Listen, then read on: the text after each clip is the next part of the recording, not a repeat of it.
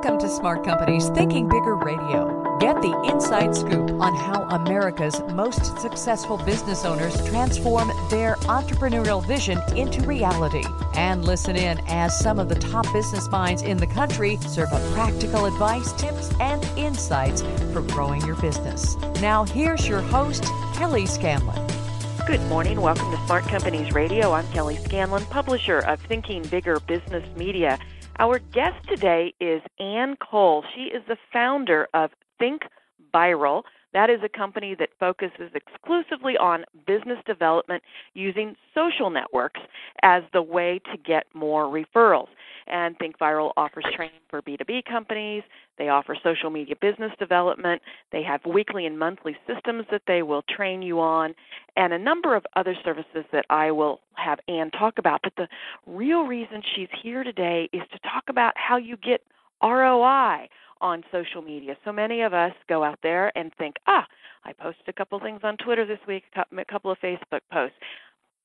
All kinds of leads are going to start coming in.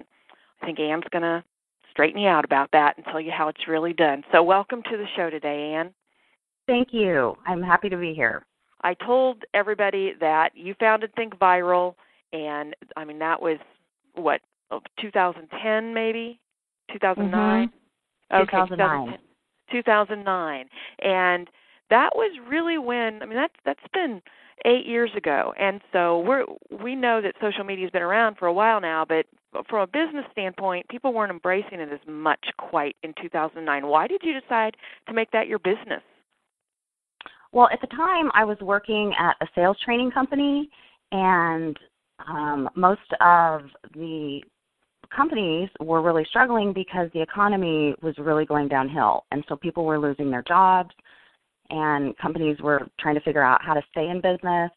And so I just started thinking that at this point, advertising isn't really going to help them because it's going to be expensive, and new eyeballs really aren't the solution, and they should maybe look into their existing client base to really hone their relationships with them and try to work on getting referrals from them. And that naturally led into social media because that's where people are talking to each other. Now, when you talk about ROI on social media, are you talking about the numbers, how many followers you get? What are you talking about when you refer to ROI? So when I think about ROI, I look at it more as ROR, which is return on relationships, because that is a better way to measure what you're actually looking to get out of this than numbers. If you don't have great relationships with the people who are, already know, like, and trust you, they pay your invoices, you could potentially lose that business. And so when you think about who you're going to go out there and talk to, the idea is who are you going to go out there and make sure you have relationships with in order to grow your company. And it's a better measurement than numbers and clicks and traffic. And a lot of B2B companies, they're service companies or they're selling a product to another business. And so social media works different. It's not coupons and check-ins and specials. It's about the relationships that you have with the other people that you do business with. And so we look for more of what is the return on the relationship than the actual return on dollar-for-dollar investment. Now, I know that you have a whole manual that addresses this, and we're obviously not going to be able to go into all of your insights for achieving return on relationships on a show today, but can you give us a couple of quick ideas that maybe we could put to work right now when you're talking about getting this return on relationships? Well, I'd say the biggest thing is to include people. And most people are trying to post things that entertain or educate, and we have only so much time to be entertained and educated. But what people like is to be validated online. And so when you tag a company or you include them or you thank them or you give them a shout out, that's who you're talking to. And then that company gets a notification that you're talking to them and that you've included them. And so it's all about including those that you do business with, because when you're offline, that's who you're talking to. And so when you're online, it should match. That's who you want to talk to. And so the things that you come up with to post should be the things that are around what you're doing offline. And who does that include? Mm-hmm. So you don't want to bug people and go out and constantly be, tagging and liking all of their stuff, but you want to really mirror what you're doing offline with what you're posting and doing online. Exactly. People talk about social media being free, and that couldn't be further from the truth because, anybody who would take the opportunity to buy your manual from you will see all of it just before you even make your first post, all of the work that goes into creating your plan and organizing your prospects and your clients and all the other people that you're affiliated with, and it's really quite a deal. And so while we're talking about it, if somebody would want to get a copy of your manual, how would they do that? They can go to our website, thinkviral.com, and it's in our business development section. Okay, so it's something that they can buy online, and then they get a hard copy in the mail. thinkviral.com. All right, let's talk. You mentioned that about advertising a little bit earlier. What's the difference between social media and advertising? So advertising is where you are looking for exposure. It is really important that you have name recognition, that people recognize your logo, they know who you are, and they know what to go to you for. That's the advertising side, and everybody needs that side too. We all need to be known. But the social media side is the part of the specific relationships that you have with people. Who are those people that know, like, and trust you? Will they talk to you online? Will they share things that you've posted? That's completely different than the branding, name recognition. It can help, but it's not the same. Right. And as you say, they work in tandem. You don't necessarily have one over the other. But one of the questions that one of the questions I have for you, because I often hear about this, is, my company doesn't do something that would translate well into social media. What we do would be hard to deal with on social media. So how would you answer people that are listening today if they think that? I would just say, if I don't know too many businesses that don't have to talk to people to stay in business. Mm-hmm. And if you don't talk to people, that is the problem. You're going to go out of business. Because even if you have totally an e-commerce website, you still have to have vendor relationships, banking relationships, customer relationships where you have to talk to people. Even if it's online, it's conversation. And so there's no industry where you do not have to talk to people. True. And so for companies who say social media isn't for us, well, then, talking to people, I guess, isn't for you. That doesn't even make sense. Yeah, I like one of your slogans, and that is to be human online. And so what would be your best piece of advice for being human online? I think the best way is to be who you are offline, because that's the transparent part that people want to see. The reason people click Facebook off of your website is because they want to see who's really in this company, what's really going on in this company. Before they're willing to submit their email or call you or anything else, we're all information buyers, and we want to go see if we can learn more about this company before we spend money. Sometimes you hear about, well, do I have to be on every platform? Can I focus on just a couple? I just don't have enough time in the day to be on every platform. What's your take on that? You shouldn't be on every platform if you can't actually spend the time to be there, and no one can spend the time talking to people all day long every day. So, unless you're a huge company and you have a large staff to accommodate this, it's really better to, do one well than have lots of different choices for people to be disappointed because you're not able to maintain them all. Mm-hmm. And when I say do one well, we like to refer to social networks more as parties, events.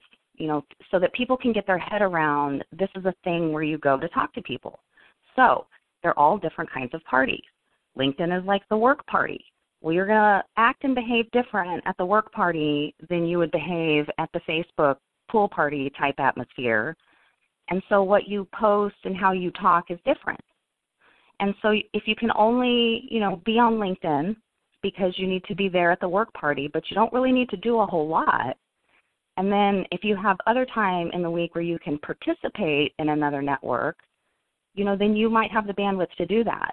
But I always find it really disappointing when companies try to look, cool and have all the social network icons on their website, and then when people go to click them and they see their last post is 2012, or it doesn't even go to an active page, it's the first thing that you're doing is disappointing your customer after you work so hard to get them to your website.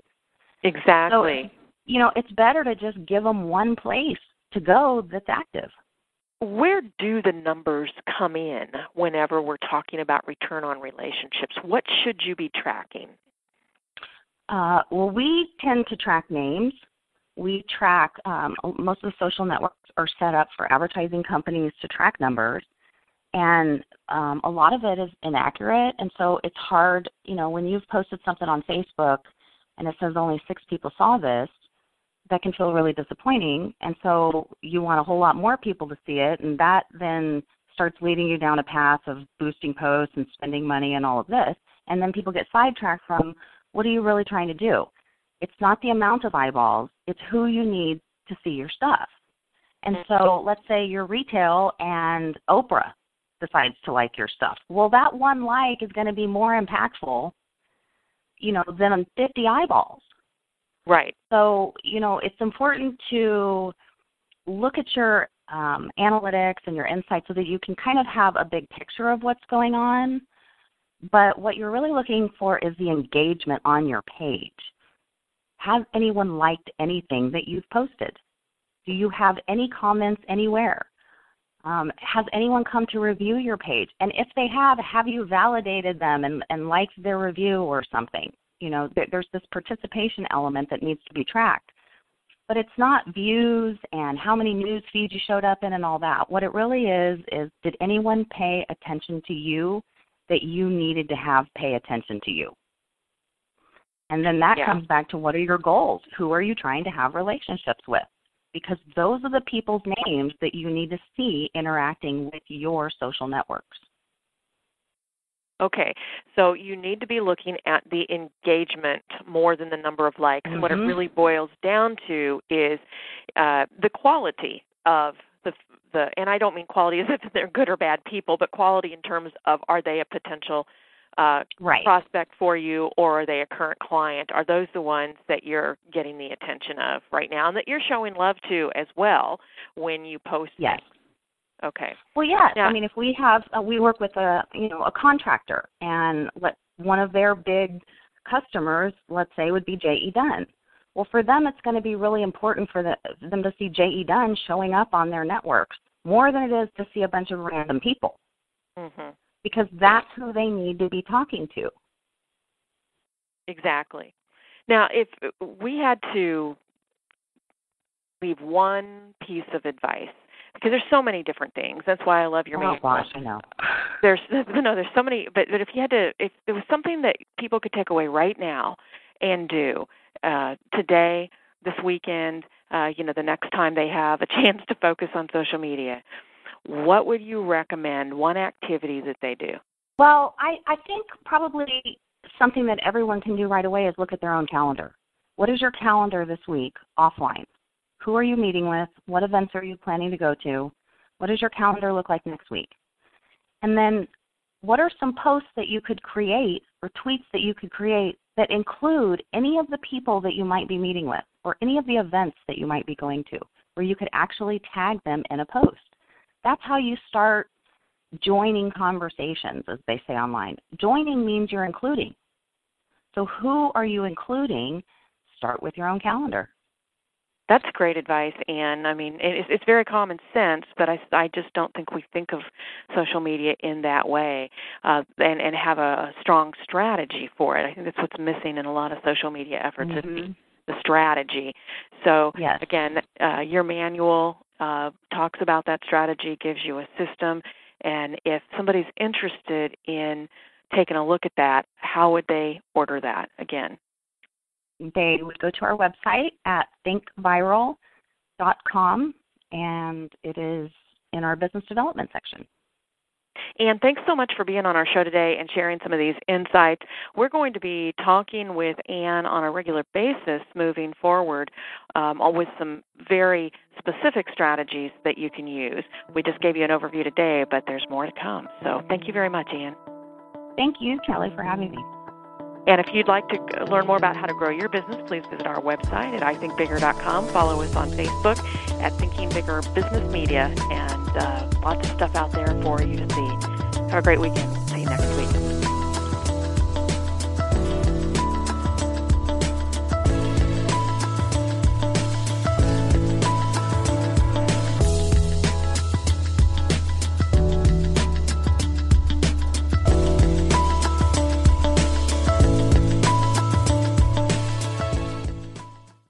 This podcast is a part of the C-Suite Radio Network.